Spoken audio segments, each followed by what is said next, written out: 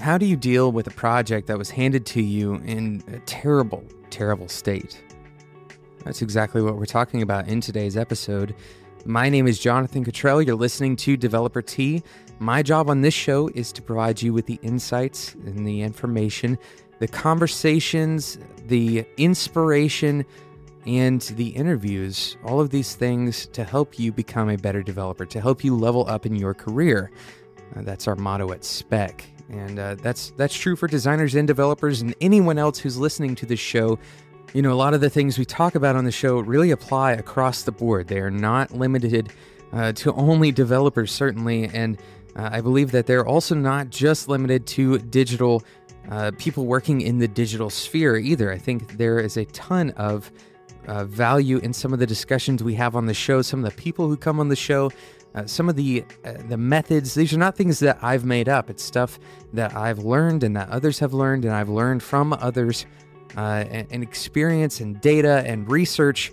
And all of these things I bring to this show because I believe that it really can help you in your career. I wouldn't do this for this long if I didn't believe in it. So hopefully many of you have reached out and told me that this show has helped you. Hopefully you will experience this too if you're listening to this show and you're not finding it valuable. First of all, I'd love to hear why. You can email me at developertea@gmail.com. But also, I don't want you to stay and waste your time. I really only want people who are getting value out of the show to spend their time listening. I don't want you to stay and waste your time listening. So certainly, if you are getting value out of the show, though, I would love to hear from you, and I'd love to hear your questions. Like today's question comes from a listener who wanted to remain anonymous because the sensitivity of the subject that they're asking about. So I'm going to go ahead and read this whole email because the entire thing has a lot of really interesting context and perhaps will strike a few chords from those of you who may find yourself in similar situations. Our anonymous listener writes in and says, "Love your podcast. Listening to it helps keep me sane. I have a question for you to cover, which I'd rather be anonymous for obvious reasons. What can you do as a new developer when receiving a project being handed over from a company contracted to develop a project for your employer, and they have no handover documentation, no inclination to even try to write some, a lack of standards, and by this I mean no coding standards, no data dictionary, table names and field names, and a database switch from the plural to the singular if you're lucky, if you can see any relevance between them. They use magic numbers instead of meaningful constants, etc., etc., etc. No unit tests, no diagrams except for what I can generate for myself, nothing. Up the creek. I could go on, but essentially they appear to be the absolute epitome of cowboy coders made real. They do appear to use version control as there's a .git directory present, but commit messages range from ... to meep meep. One of them is probably a Roadrunner fan, perhaps. Anyway, I have run analysis tools like PHP-doc, Java-doc, JS-doc, etc. over the code base, which does help to some degree, but as you might expect, this can only be of use if the doc blocks are kept up to date or even written in the first place, so I can't really place much faith into that either. Static analysis tools show way too much duplicate code, dead code, and technical debt. For example, there is a 1,000-line method inside of one of the controllers. UML diagram generation tools kind of help, but only so far. Because of the disparity between table and field names and what the tables, etc., are actually used for, I fear they just add to the confusion rather than help figure out how their code and their database actually works. As I'm new to the company, and honestly, even if I wasn't, I want to prove that I'm everything these guys aren't. But aside from telling my employers that we should really just rewrite everything, what would you do? And what can others do to not go through this? What I mean is, when contracting software development out to a third party, how should a company ensure what is developed by that third party is top-notch with good documentation and processes? I am aware of source code escrow, but I'm not sure if that applies in this situation. Don't get me wrong, what they've delivered as a product is exceptional. It works and has a nice, shiny UI. Under the covers, though, it's a completely different thing. Thanks for reading this, and I apologize if this scenario gives anybody nightmares. I'm sure you can understand why I want this raised as an anonymous question. Now, for the sake of today's episode, I'm going to call our guest Max, or our question asker today. Your name is Max. Max, thank you so much for writing into Developer Tea, first of all. These kinds of questions are real-life experiences that many developers who are listening to this show, they have had these experiences. And I myself, I've had very similar experiences. This is a legacy code, a very common legacy code scenario. And you're right. It is a cowboy coder's scenario. And let's be very clear about something. This is not an easy problem to solve. There's not a one-shot solution that's going to answer every single one of these questions. But I do have a plan for you, Max, that I think will provide at least some clarity and some direction and give you ways of answering some of your questions. And I'm going to give you that right after we talk about today's sponsor, Fuse. If you have ever done app development in a normal environment, meaning if you've done iOS or Android development or even Mac OS development, you probably have seen basically the same tools even for decades. If you've been in the industry for a long time, you haven't seen those tools change very much in decades. And the tools that we have are good, but they could be better, right? We could evolve our tool set. If you've ever worked in game development and you used an app called Unity, you know this to be true. If you've ever worked in a highly integrated development system, then you know this to be true as well. There's a lot left in the space of developing new tools for app development. Well, that's exactly what Fuse has done. They've created a one-stop solution that installs on a Mac or it installs on a PC, and you build apps with Fuse that can then be deployed to iOS or Android. It's all in one solution that allows you to write a little bit less code and focus on the product a little bit more. Go and check out what Fuse has to offer to Developer Tea listeners by going to spec.fm/Fuse. That's spec.fm/Fuse. Thank you again to Fuse for sponsoring today's episode of Developer Tea.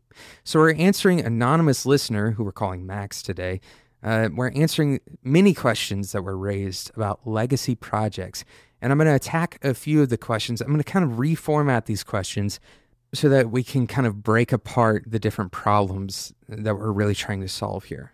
Because we could end up with a code base like this ourselves, right? If you've ever worked on a project where you yourself left the project for a while and then came back and it was in a similar state. In other words, you had no tests, no documentation. All of your static analysis tools are revealing problems, but the final product is still relatively good looking from the outside in, right? This kind of scenario is not only when you are receiving a handoff. This can also happen over time inside of a company, especially when you haven't learned best practices. If you're a relatively young developer and your company has relatively young developers in it, and you don't have a lot of mentorship and you weren't raised, so to speak, to perform the documentation practices and the writing correct commit messages, those kinds of practices, then you probably will end up in this scenario. This was my scenario as well. And the company that I work for now, in our very early days, a lot of the work that we did, ultimately, we didn't really think about transferring that work. We didn't really think about the possibility that another person may work on this project, or that I'm going to work on it at a date that is late enough into the future that I won't remember what I was even doing. So our sole focus is on this one thing, this outcome, right? The final product that I can see from the outside looking in, and not on the business, right? And the reason for that, let me walk that out for a second. For those of you who don't totally connect with that, if your focus is on the business, then you can recognize the threats that writing bad code poses to the business. So think about it this way. If your code poses a threat that is realized in 3 months from now, Even if your UI is beautiful, then bad code eventually is going to become as big of a business problem as bad UI. Hopefully we can all connect with this, and usually developers agree with this, that solid code is nearly as important or as important as any other part of the project, as making any other part of the project high quality. So we're dealing with bridging that gap, at least from an operational standpoint, to make good code a priority. And Max, it sounds like you have this as a priority for yourself, and that you are communicating this priority to other people.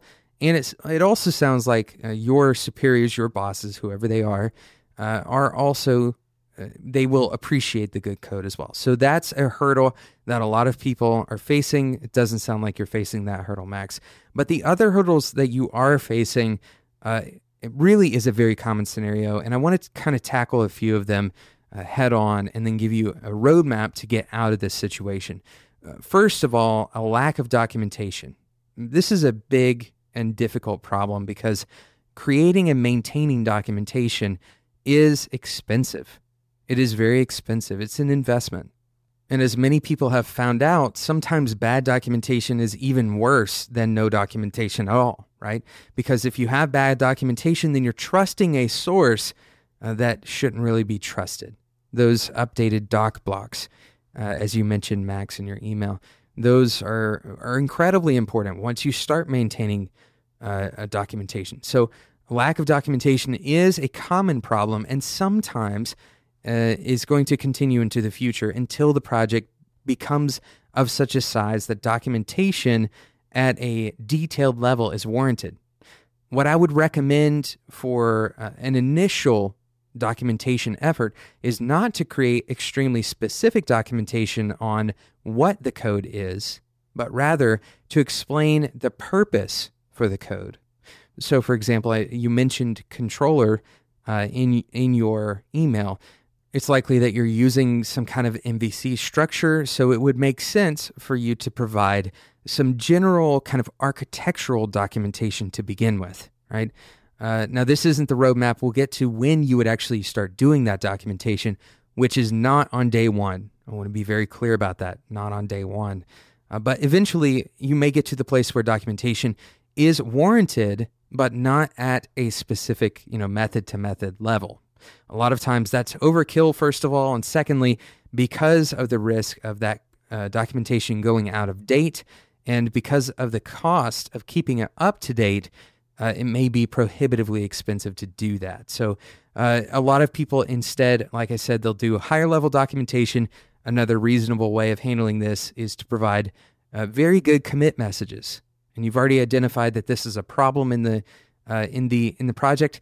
So really, we're going to essentially ignore a lot of the previous commit messages unless you can find ones that were particularly useful, and instead, moving forward, use commit messages as a reasonable starting point for when that project is starting to gain some documentation and meta information to explain why things are the way they are. Another problem that you mentioned here has nothing to do with documentation at all, and rather it has to do with consistency. Consistency in table names specifically is something that you mentioned in your email, Max. And this sounds like this is a switch in methodology. So what you will likely see is a mirrored methodology in the code base. This is kind of a sign that wherever those table names are referenced, you might see, for example, a different database connector. If you're using PHP, you may see a PDO versus an older direct MySQL connection or something like that. So differences in the database, it usually means that there's two different opinions and also very often two different structures or two different tool sets. So you may see both of those, two or more, but you may see two different tool sets being active. So a lot of times in older projects, especially on the web, we would see two ways of doing JavaScript. You'd have maybe jQuery and then also MooTools. This is a very common accident, or perhaps a very common bad practice that web developers would use because it was a tool set they knew and they weren't thinking about the implications of using overlapping tool sets. So look for that as you start cleaning up the code. But let's go ahead and dive into this roadmap that I'm mentioning a few times here, because there's still a lot of questions that are being asked in this email. For example, there's no tests. There's nothing to verify the code, right? There's all of this information is around the code and also in the code. So that's really the two categorical things that are being asked here. The code quality itself is not very good. It's not very consistent. But then secondarily, the surrounding information to tell you about the code is also not very good. However, there is one thing that you identify as very good, and that is the product itself, the outcome. And this brings up a very good point, and we aren't going to stick on it for very long because I do want to get into a roadmap to get you out of this situation, Max. But I want to drive this home here because I think it's incredibly important to understand. The quality of the end product is almost agnostic to the quality of the code, because code is a communication mechanism. Code is a communication mechanism. You are communicating as a human to a machine, but you're also, perhaps more importantly, communicating to other developers. So the machine doesn't care about variable names. The machine doesn't care if you are using magic numbers or if you're using constants. The machine doesn't read documentation, right? So for those reasons, very poor coding practices, assuming they aren't greatly affecting performance, very poor coding practices can absolutely function to the effect of a good outcome. And we have to learn as developers to separate those two concepts so that we can instead talk about what good code does actually provide. Good code does not equal a good product. This is a fallacy. Good tech, solid, maintainable code does not mean a good product. But what it does mean is mitigating risk for the business, mitigating difficulty in developing a good product, right? This is a hugely important distinction because you will run into situations where your client is asking you to do the minimum thing that is necessary, or to do the thing that is the quickest path to the effect, the final solution. And you as a developer have to be able to weigh the cost versus the benefit. If you adopt new technical debt, which is what this term really comes from, you're buying into the quick solution so that you can get to that effect, but ultimately building those maintainable pieces of code and building communication mechanisms like documentation, these are all in order to make the development process more stable and ultimately more predictable, and hopefully, in the long run, actually a faster pace. This seems counterintuitive, but in the long run, if you take into account all of the bugs that you'll experience if your code is difficult to read or if it is difficult to maintain, you're going to experience more bugs because you're going to be more prone to errors. Okay, Max, you already know all this. This is why you're wanting to go into a different direction. So I want to give you a roadmap out of this scenario because it sounds like you're in a doom scenario, and very often as developers, we have the tendency to think that rewriting is actually the best answer, and a lot of research has actually shown that refactoring is a much better answer 9 times out of 10. And in this scenario, I think that's true as well. And here's why. The stuff that you have in front of you, Max, the code that you have in front of you, despite all of the negative pieces of that code, despite the lack of documentation and the poor naming of the database tables and the constants, the magic numbers, all of this is information. It's raw learning.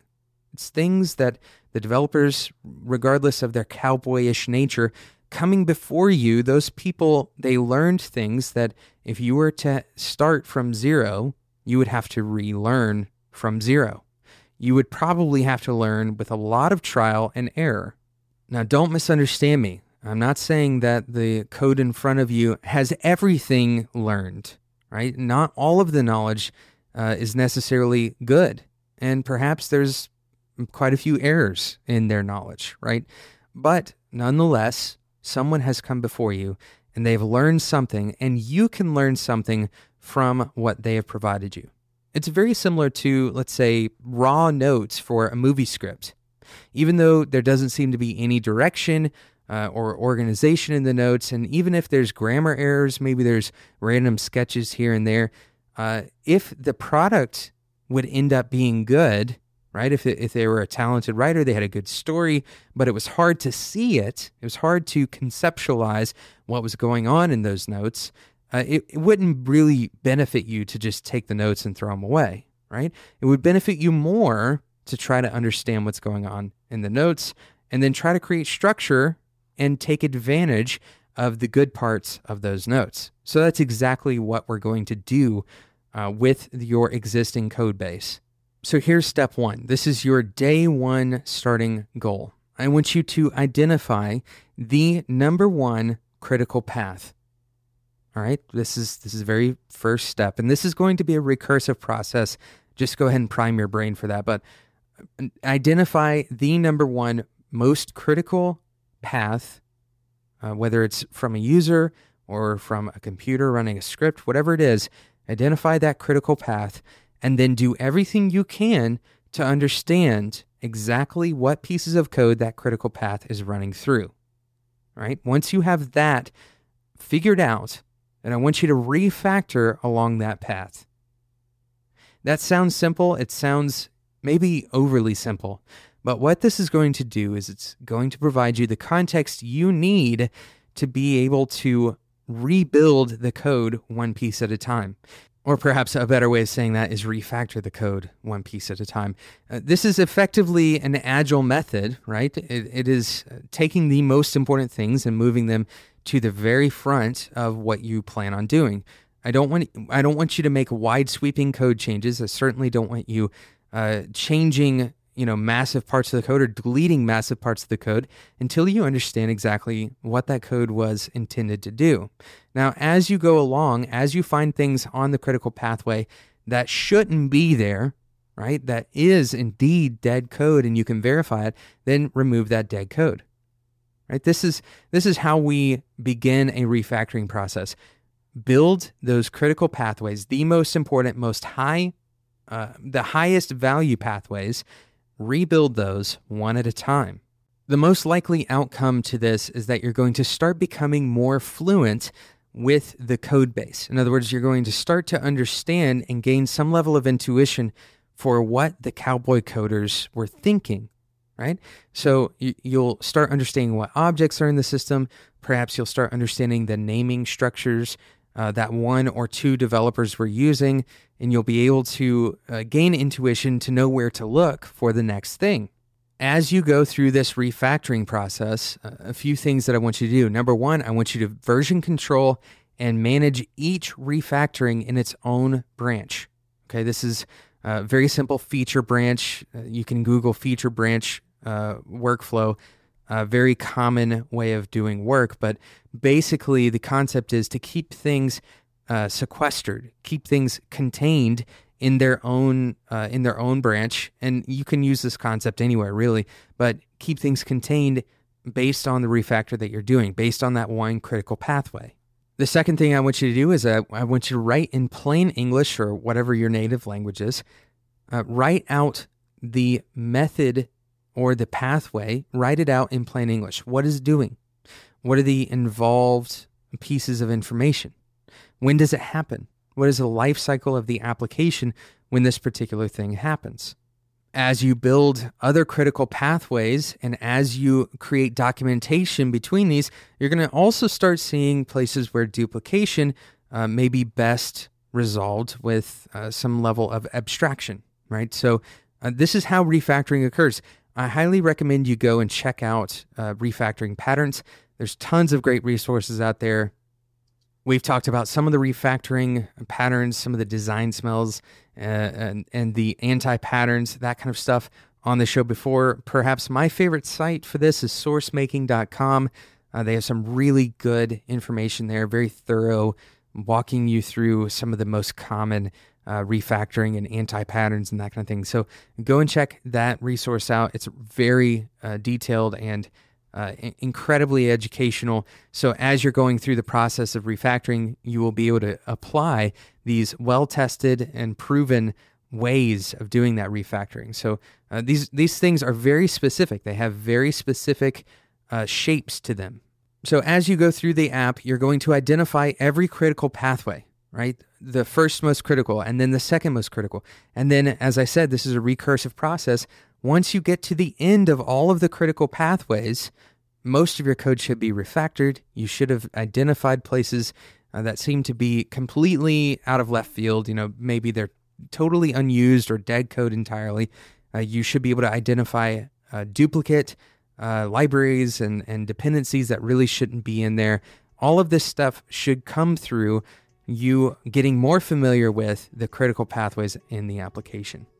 Thank you so much for listening to today's episode of Developer Tea, and thank you to our anonymous listener, who we've referred to as Max, for sending in this fantastic question.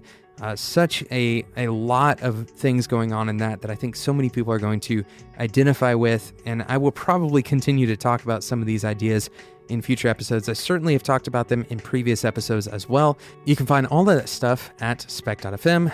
Every episode of Developer Tea is on spec.fm. There's tons of other great content on there for you as well. Thank you so much for listening. Thank you again to Fuse for sponsoring today's episode of Developer Tea.